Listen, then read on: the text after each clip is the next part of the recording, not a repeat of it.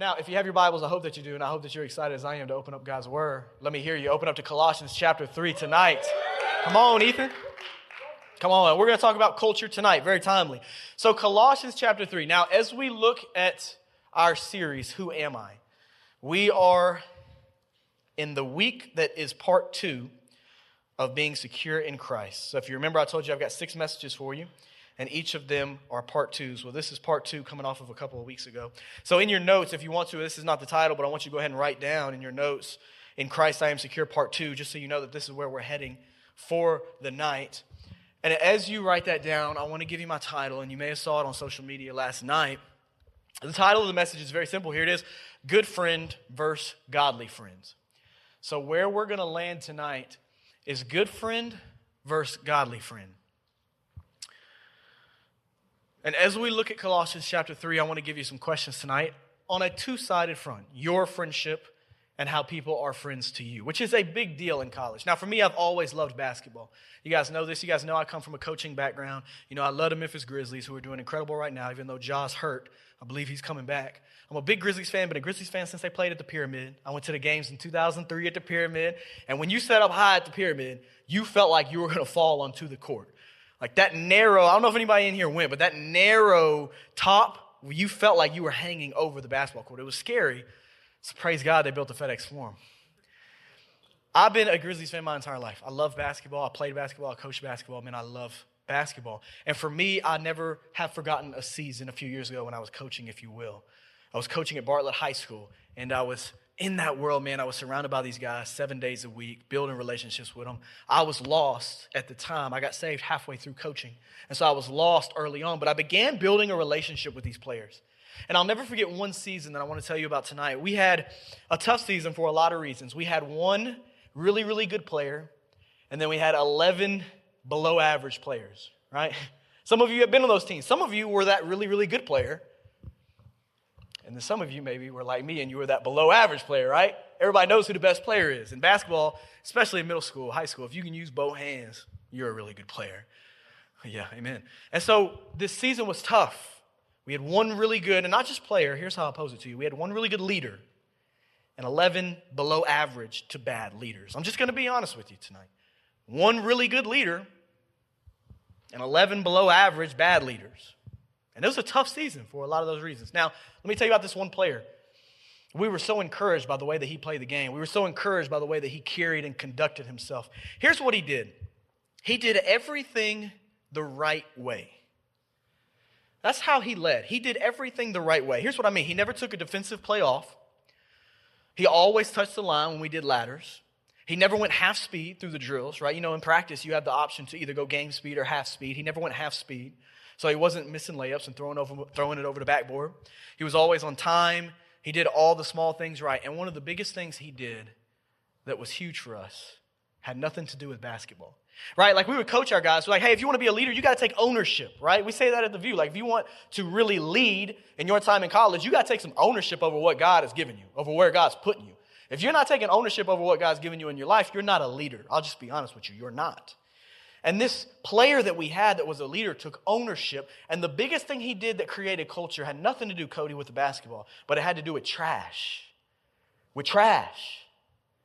And that's how powerful small things can create culture. See, we would tell our players, hey, you need to take ownership over the gym. When you're in this gym, this is your gym. Like this belongs to you. Treat it like it's your gym and take care of it. And so this player, he was the only one out of all 12 guys who, when he would walk by, perfect. And he would see something on the ground, whether it was bubble gum or whether it was a receipt or whatever the trash may be, he would stop. He would pick it up off the ground. He would take it and he would throw it away without having to be told. And he did that every practice. Every practice. He'd pick up the trash, he'd throw it away. He'd pick up the trash, throw it away. And because that's how he conducted himself when nobody was looking, that's how he conducted himself in drills and in the game and off the court and in the classroom. And he led that way. One of 12. I'll never forget, about 3 weeks into our training camp, I see 2 freshmen walk in the gym. And man, these freshmen are bad. I'll just be honest with you. They want it, they want to play, but they're rough and they're raw around the edges, which we loved. And they came in, and I'll never forget, they didn't see me sitting in the bleachers, and they walk in, and they pass a piece of trash. None of the seniors are leading the way they're supposed to. It's just this one sophomore that's picking up trash. And they walk in and they pass it and they see it and they keep going. And I'm just watching. And I see one of them stop, freshman.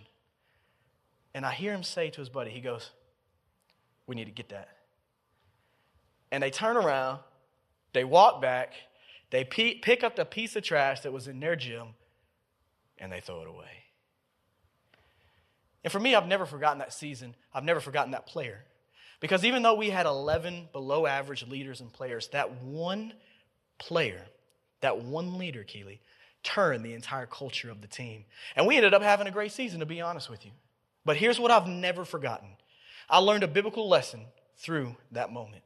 And it comes from Paul's teaching. In fact, here it is right here. I'll give it to you. In 1 Corinthians chapter 15, verse 33, Paul says this: "Do not be conceived. Do not be deceived. Bad company corrupts good morals." Woo, bad company corrupts good morals. And I remember thinking to myself, that leader had a choice to make. As he watched this culture that was not healthy, he could either follow his peers and not pick up trash and go half speed through the layups, or he could change the culture. You see, a godly leader either changes culture or they're changed by the culture. And so even to piggyback on that, in other words, I wrote this down in my notes, the culture of the company you keep will affect you. The culture of the company you keep will affect you, especially if you are not grounded in godliness. The way you change culture the way that player did that season is you are grounded in godliness even when nobody else is grounded in godliness. Let me put it in other words one more time. In other words, it means this: show me your friends and I'll show you your future. Show me the company you keep and I'll show you where you are headed. Friendships are like sports teams. And we have a lot of bad sports teams in America. A lot of them. You don't have to go far. And we have a lot of bad friendships, it seems, in this generation. A lot of hurt, a lot of pain. And why is that? Sports teams go bad the same reason friendships go bad. They follow a bad culture. And they don't know how to break it. But godly friends lead to a godly future. And so tonight, here's my two-sided question that I mentioned a few moments ago. I want to ask you, first off, what kind of friend are you? This won't be on the screen, but I'd love for you to write this down. What kind of friend are you to the people in your life? What kind of friend are you? And secondly, what kind of friends are you choosing? As we talk about being secure in Christ, who are you surrounded with? What kind of friend are you? And what kind of friend are you choosing? Now, in a generation that craves connection, why are we so disconnected? In a generation that is more digitally connected than ever before, why are we more disconnected spiritually? Why do we experience loneliness and hurt when it comes to friendship? My wife, Hannah, had an incredible quote. I'm going to quote my wife on this, and it'll be on the screen. She said this. She said that friendship is meant to be life-giving. It's designed to challenge you, but ultimately to make you look more like Jesus. You can have good friends, but if they are not pointing you back to Jesus, then they are not fulfilling the purpose of what God intended the friendship to be. I love this part next. I think my wife is a genius. A good friend may show you they care, but a godly friend will show you Christ. Just because you show someone you care does not mean that you are showing them Christ, but when you show them Christ, you are definitely showing them that you care. Amen? Isn't that good? We'll leave that up there. If you want to take a picture of that, take that home with you. I would definitely encourage you to. So as we look at Colossians chapter 3 through the lens of this, I want to give you 4 quick things on what it means to be a godly friend that come from Paul's exhortation to the Colossians. Now remember, the Colossians are experiencing false teachings, and they are tempted to follow that false teaching. They are tempted to follow false doctrine. And Paul is coming in and correcting their viewpoint on Scripture and what it really means to be a godly follower of Christ. What does it really mean for you in 2022, going into 2023, to be someone that pursues after God? Well, Paul's exhortation to them is just as applicable to us today. So if you will, look with me, and we're going to begin to pick this apart. Starting in verse 1, Paul's charge to them is this. This is chapter 3 of Colossians, starting in verse 1. So if you have been raised with Christ, seek the things above where Christ is, seated at the right hand of God. Set your mind on things above, not on earthly things. For you died, and your life is hidden with Christ in God. When Christ, who is your life, appears, then you also will appear with him in glory. Let's pray. Heavenly Father, we love you. And Lord, we thank you for tonight and the opportunity that we have to gather. God, we pray and just ask that you would be glorified. Lord, we pray that you would have every word to say. God, we thank you for your word and how it never returns void. And God, I pray that tonight we would not miss the word that you have for us. Lord, we pray that you would speak so clearly tonight, Lord, and that we would remove any distractions. Lord, I pray you would remove any distractions.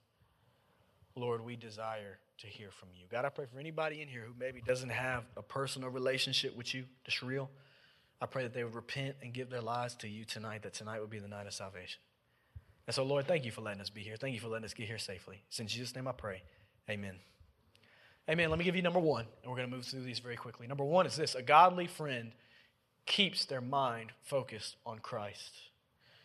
A godly friend keeps their mind focused on Christ, right? The first thing Paul says here is set your mind on things above, not on earthly things. So a believer who is following after the Lord is going to keep their mind focused on Christ. In our good friendships, what do?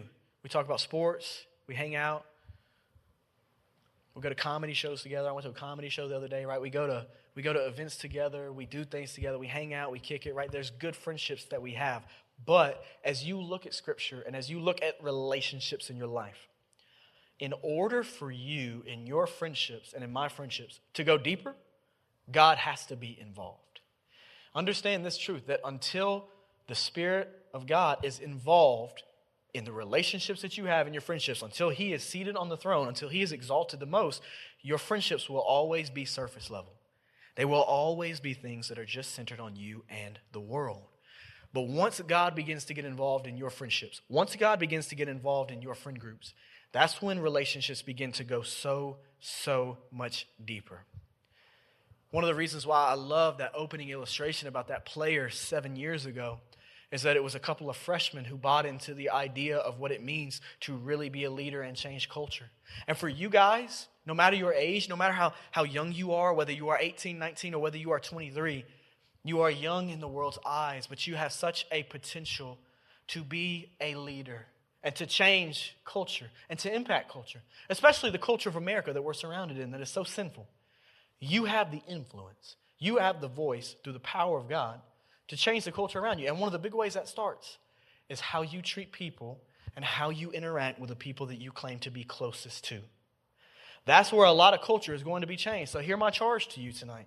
In the relationships that you have with people in your life, if you want to change culture, start with the people that you are closest to. Start with the people that you claim to be your best friends. If they're your best friends, God should be heavily involved in that relationship, in that friendship. He should be number one in that friendship if you are really going past the surface level. But scripturally, friendship begins with Jesus Christ. And some of us have poor friendships with other people, and the root of it is because we have a poor friendship with Jesus Christ.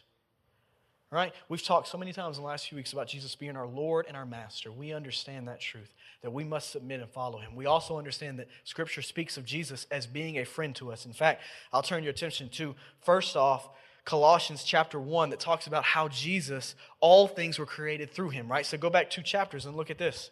Colossians chapter 1 verses 15 to 17 say this. It says that Christ is the image of the invisible God, the firstborn over all creation. For everything was created by him in heaven and on earth, the visible and the invisible, whether thrones or dominions or rulers or authorities, all things have been created through him and for him. He is before all things, and by him all things hold together. So let me make 2 charges to you. Number 1, do you have a real, active, living friendship with Jesus Christ? Like, are you a friend of Jesus? Because he comes first. There is no friendship with other people that's healthy and godly if your relationship with Christ is not a priority. He is number 1. Because all things were created through him. Like, he comes first, whether that's a friendship or whether that's obedience or whether that's your calling. He comes first. Doesn't matter, man. You might have to let your mom down. If your mom ain't down for you living for the Lord, you're going to have to let your mom down. You're going to have to tell her, hey, I got to follow Christ more than I got to follow you, Mom. I'm not disrespecting you. But if your parents are not pushing you towards Christ, you are called to obey Christ and to follow him. You are called to obey Christ when the culture goes against you. You're called. So understand, Christ comes first. I mean, he is number one. And that's how it has to be in every area of your life. That is not debatable. So even in this series, who am I? You don't really have anything to offer anybody in your life if you don't know who you are in Christ. I mean, really, let me ask you, what kind of friend am I to you if I don't know who I am? Now, I don't know my morals. I don't know my values. I don't know what's worth. I don't know how to treat you. But when you know who you are in Christ, now you have a purpose. Now you have a value system, a moral system. You know what God's word says for you to live. So do you know who you are in Christ? Because when I was lost, I didn't have anything to offer people. When I was living for the world, I didn't have anything to offer people. I could offer them talking about sports. I could offer them hanging out and kicking it. We could go to Zaxby's and we could eat good food, Gavin. We could hang out and kick it. But past the surface level, I didn't have any answers. Why? Because I didn't have Jesus Christ. And Jesus Christ is the solution. He is the answer to our greatest problem, which is sin. So man, be honest, like apart from Christ, you don't have much to offer anybody. You don't have anything to offer your special someone. You don't have anything to offer your friends. You don't have anything to offer your family if you don't have Jesus Christ. Understand, all things in this universe came into being because of Jesus Christ, through him and for him. All of it. So if he reigns over the universe, does he reign over your friend group? Or is he an add-on? Is he a side piece? I just want to ask hard questions. I've been there. I just want to ask the right questions. Because when you look at Scripture, here's what Jesus told his disciples. This is John 15, verse 15. I do not call you servants anymore, because a servant doesn't know what his master is doing. I have called you friends, because I have made known to you everything I have heard from my Father. You have the greatest friendship offered to you, Jay Lee, in Christ. That when everybody else abandons you, when the world forsakes you, when you are hurt and lonely and in despair, you have the greatest friendship offered to you, and that is in Christ. You get that right, a lot of other things start falling into place. But here's what we do. And I've been working with your age group for 7 years now. I've learned some tendencies about this generation, I'll be honest. What we do, as blunt and as raw as I can be about it, is we try to have meaningful relationships, but we don't go through Christ to get them. We go around Christ to try to get them. We do. I did. I'd be the first one to say it. Sometimes I fall into it now. Because when you go around Christ to try to get meaningful relationships, that means those relationships don't really have to answer to Christ. That means they answer to you. When you go through Christ for your friendships, that means you and your buddy, y'all got to answer to the Lord for what you're saying and what you're doing. That means me and Deco, if we're claiming that our friendship is built on Christ, then when me and him start to do something that ain't godly, we got to answer for it. We got to say, hey, man, what's that all about, bro? That's not of the Lord. But when we go around Christ, and me and Dakota, we don't really talk about Jesus. We don't really talk about church. We don't really talk about the word. You know, we just talk about sports and all these different things, and we just talk about the world. Then when we sin, we don't have to challenge each other or hold each other accountable. It's like, oh, man, just, do what makes you happy, bro. I'm for you, man. That's a good friend, right? If I tell Dakota, man, just do what makes you happy, bro, I'm being a good friend. But when I say Dakota, and praise God, he's living for the Lord, so I can use this as an example. Dakota, that thing in your life, man, I don't think that's of the Lord. The world would say you're not being a good friend. Scripture says you're being a godly friend. I don't know, you tell me. We cannot have meaningful relationships. You can't have a meaningful marriage one day going around Christ, tiptoeing around him. The only way you're going to have a meaningful marriage, the only way you're going to have a meaningful relationship with people in your life is to go through Christ. That means everything you do in that friendship is centered on Jesus Christ. Daniel, that's tough, man. I know. That's the call we have. That's the whole idea of picking up your cross and carrying it daily. That you die to a lot of things you don't want to die to, right? Like, let's remember this charge to follow Jesus. The friendship he invited us into came with carrying a wooden beam on our cross. So if we got to die to something to follow Jesus, if we have to be crucified with our flesh to be friends with Jesus, what is he calling us to do with the people around us? Philippians chapter 2, do nothing from selfish ambition or conceit, but in humility count others more significant than yourself. It's a tough charge. Thank goodness it's not mine. It's Paul's through the power of the Holy Spirit, scripturally to you and me tonight, to live in a way that is godly and treat others in a godly way. So I'll just ask you, do you find yourself living with a friendship with Jesus, or is he still somebody you don't really know that well? Daniel, how do I know Jesus well? How do I know Hannah well? I talk to her in the morning. I check in with her throughout the day. I talk to her at night. I pursue her. She pursues me. We don't got it perfect, I'll tell you that, but make it a priority. Why? Because it's a two-way street. For you, with God. If it's not a religion, that means it's a relationship. Do you pursue the Lord? Do you pursue His friendship? Because, man, He's offering it to you. And you know what? You might be sitting there tonight, right now, and you might be saying, man, I want that. Well, praise God, because He wants the same thing with you. He wants to walk with you. He wants to know you. How many of you, we just talked about this with some of our people earlier, how many of you, man, love to be known by somebody in your life? Can we raise our hand to that, right? How many of you love it when somebody in your life really knows you? Like really knows you. And you can just be yourself and you ain't got to fake nothing. You ain't got to go through the motions. You just get to be you. God knows you deeply, intimately, enough to call you out of your sin and to point you to the cross of Christ. You have that friendship offered to you. And once you begin to do that, once you begin to say, hey, my friendship with Jesus Christ is number one, all of a sudden, the friendships in your life begin to come together. I would never go back to my lost friendship with Dakota. Never, not in a million years. Were we good friends? Yeah. Did we have fun? For sure. But having a friendship that's built on the Lord is so much better. So for you in your life, evaluate your friendships. What kind of friend are you? How you treat Christ is probably a good reflection of how you treat people. Do you neglect Christ? And I'm just asking the right questions that I ask myself every day. If you find yourself neglecting Christ, you'll probably find yourself neglecting people in your life. What does it look like for you tonight to not just have friendships with people that are surface level, but to have a friendship with Christ that's deep, and then a friendship with other people that's meaningful? Where those friendships begin to fulfill those purposes.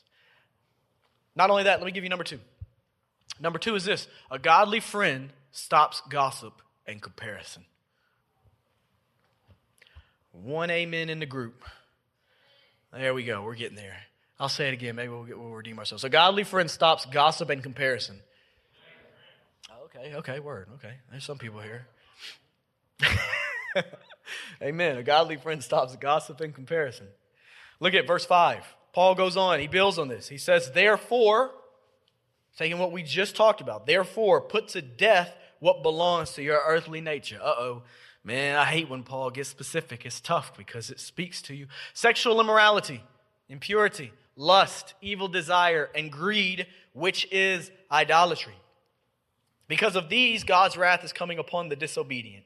And you once walked in these things when you were living in them. He's speaking to believers. But now put away all the following. Put away your anger. Put away your wrath. Put away your malice. Put away your slander. Put away filthy language from your mouth. Do not lie to one another, since you have put off the old self with its practices and have put on the new self. You are being renewed in knowledge according to the image of your Creator. In Christ, there is not Greek and Jew, circumcision and uncircumcision, slave and free, but Christ is all and in all. So this idea of being a good friend and a godly friend, right?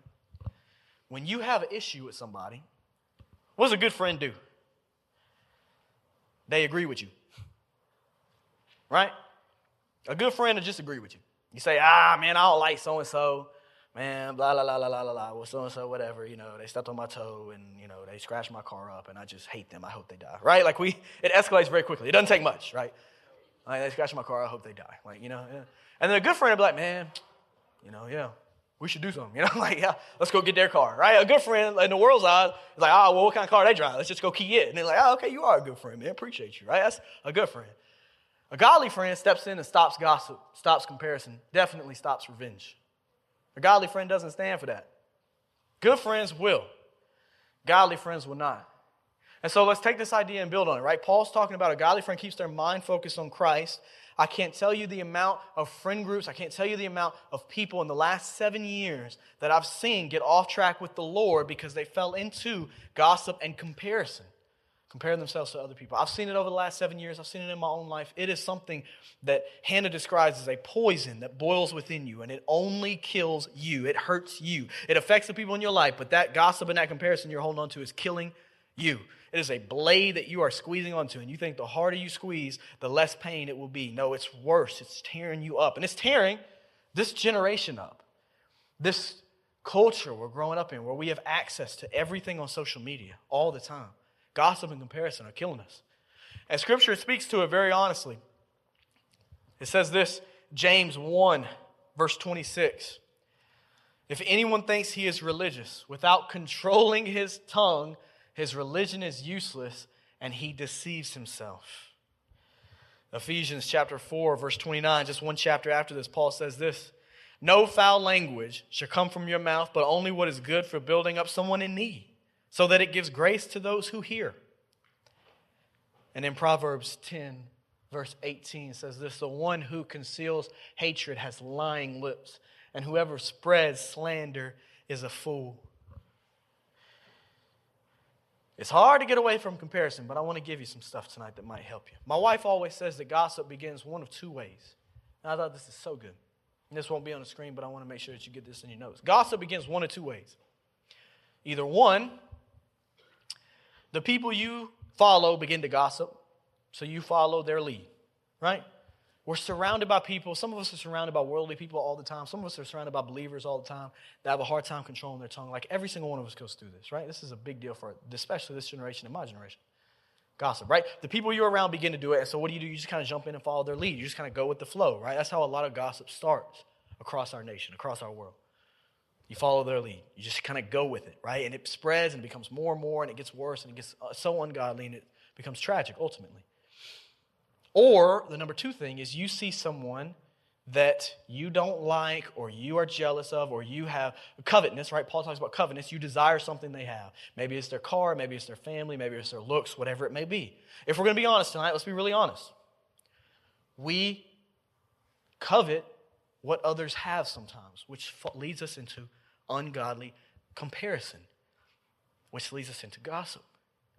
Because there is a form of godly comparison. There really is. It's not all bad. You never hear this, but if Dakota has 3 verses or 3 chapters of James memorized, and I haven't memorized Scripture the entire year, and I kind of spiritually look at myself and say, man, why this dude, he ain't just bulking here, he's bulking here. Like, this dude knows the word. Like I need to memorize more Scripture, right? Like if I look at Dakota and I get motivated to go memorize more Scripture because I compared myself to him, praise God.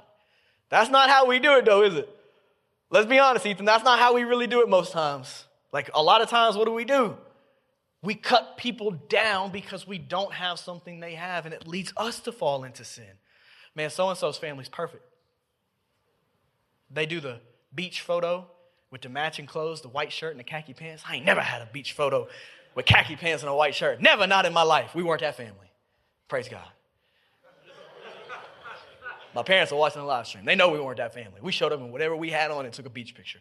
Awkwardly kind of standing, like to the side and stuff. Not even lined up, nothing.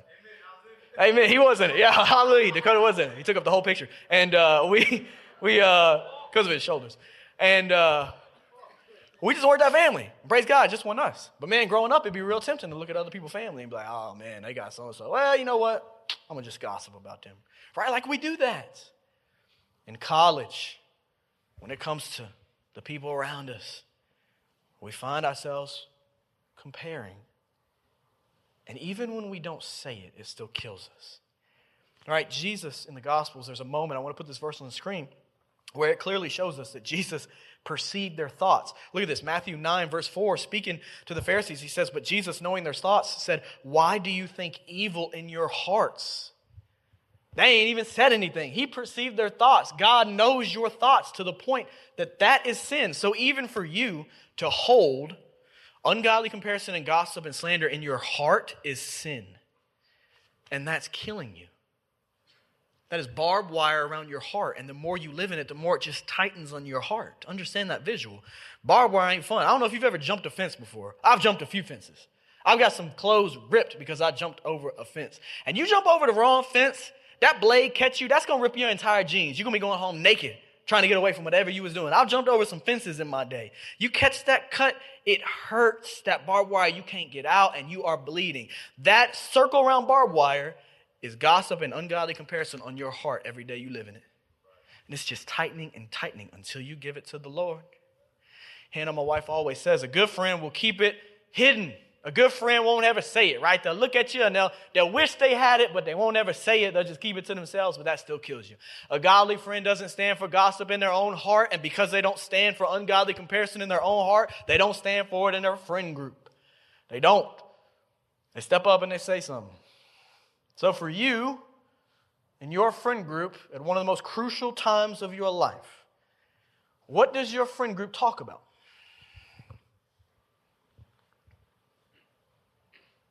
You hear that in the room? That's tough.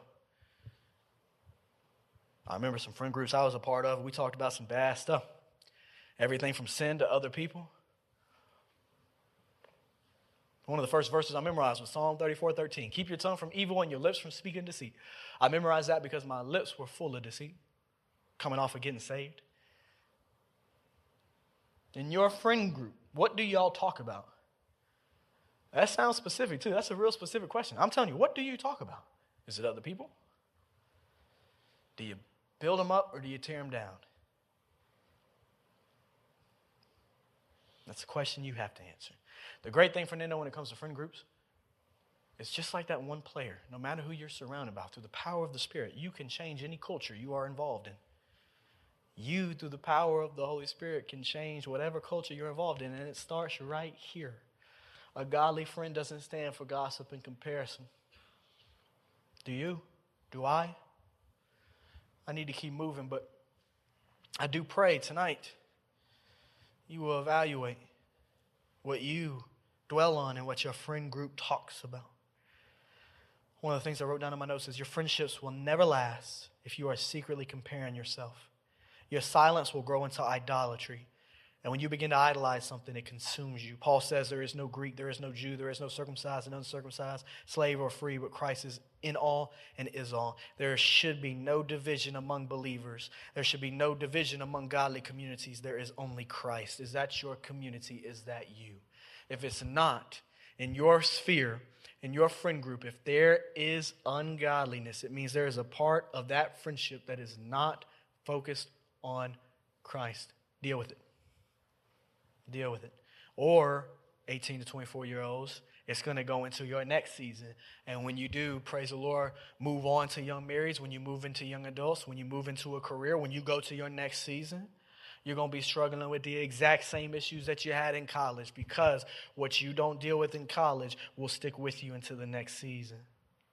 That's why it's so crucial to get it now so that you're ready for what's next. I need to keep going, but I do pray you hear the charge tonight. A godly friend doesn't stand for gossip and comparison. Kills it for the glory of the Lord. But not only that, number 3, a godly friend seeks forgiveness. A godly friend seeks forgiveness. Forgiveness is tough. You ever had to forgive somebody before, like really, truly? Have you ever had to really forgive somebody? I'm not talking about what we talked about earlier with somebody scratching your car. I'm talking about how I remember a sermon I preached during our Real Love sermon series. Much different time for us, much different era. And I remember preaching a message on forgiveness in that series about what it really means to love the Lord and forgive people around us. I'll never forget, a student came up to me that night. He was an older student getting ready for the next season.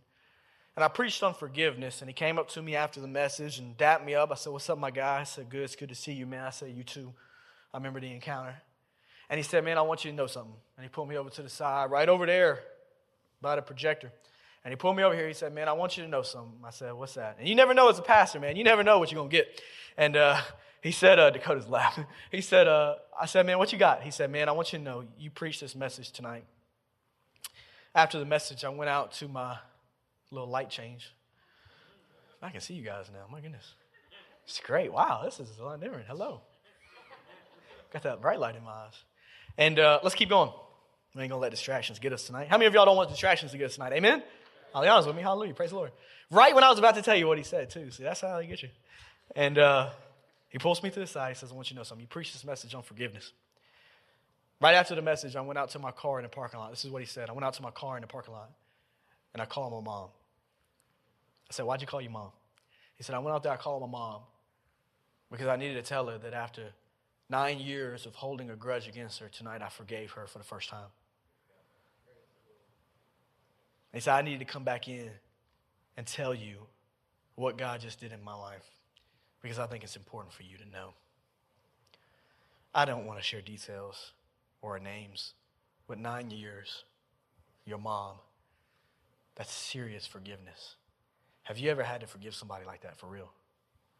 Like genuinely? Like, have you ever been wronged in a way that like was family or close friendship where you had to really like die to your flesh and say, hey, I don't want to forgive you, but because Christ has forgiven me, I will. Have you ever done that? It is one of the most powerful things that you will ever experience when you choose to forgive. Forgiveness was offered to you through Christ. Romans 5:8 says, but God shows his love for us in that while we were still sinners, Christ died for us. Forgiveness has been offered to you. My question to you is, are you a godly friend that's willing to forgive? And I mean really forgive. You know what? Some of you may want to have a conversation about family or something in your life. I'll be around, so will Hannah. And we would love to talk to you about how to help and maybe pray for you, especially going into Thanksgiving. I can't imagine how timely that is. But if God will forgive you, will you forgive those in your life? I do have a couple more things to give you before we close. And one of them is this. When you look at Peter and Jesus' friendship, it looked like their friendship was coming to an end. Remember when Peter, we talked about this in April, when he denied Jesus 3 times. Do you remember that moment? He denies Jesus 3 times. Some of us in the room have denied Jesus. Like literally, some of us are literally at a place where we were offered salvation. We were shared the gospel with and we said no. And some of us have rejected Jesus like in our day-to-day life. Peter denies Jesus 3 times after walking with him for 3 years. Here's the text. It's John chapter 21, verse 15 to 19. It says this. I think it'll be on the screen. It says, when they had eaten, it says, Jesus looks at Peter. Let me see, where are we here? I have a different translation. When they had eaten breakfast, Jesus asked Simon Peter, Simon, son of John, do you love me more than these? Yes, Lord, he said to him. You know that I love you. Feed my lambs, he told him. A second time he asked him, Simon, son of John, do you love me? Yes, Lord, he said to him. You know that I love you. Shepherd my sheep, he told him. And then he asked him a third time, after he denied him 3 times. He says, Simon, son of John, do you love me? Peter was grieved that he had to ask him the 3rd time, do you love me? He said, Lord, you know everything. You know that I love you. Feed my sheep, said Jesus. Jesus offers forgiveness to Peter when it didn't really look like Peter deserved it. You've been offered forgiveness. You and I are Peter. We've been offered forgiveness through Christ. And now we can offer it to other people. Psalms 103, verse 11 to 12. If you're taking notes, you can write this one down as well. It says, for as high as the heavens are above the earth, so great is his steadfast love toward those who fear him. As far as the east is from the west, so far does he remove our sins from us. A godly friend says sorry. A godly friend forgives. But not only that, number 4, I got one more for you. A godly friend dwells in God's word. Look with me, starting in verse 12. This is chapter 3. It says, therefore, as God's chosen ones, holy and dearly loved, put on compassion, kindness, humility, gentleness, and patience, bearing with one another and forgiving one another if anyone has a grievance against another. Just as the Lord has forgiven you, so you are also to forgive. Above all, put on love, which is the perfect bond of unity. And let the peace of Christ, to which you are also called in one body, rule your hearts and be thankful.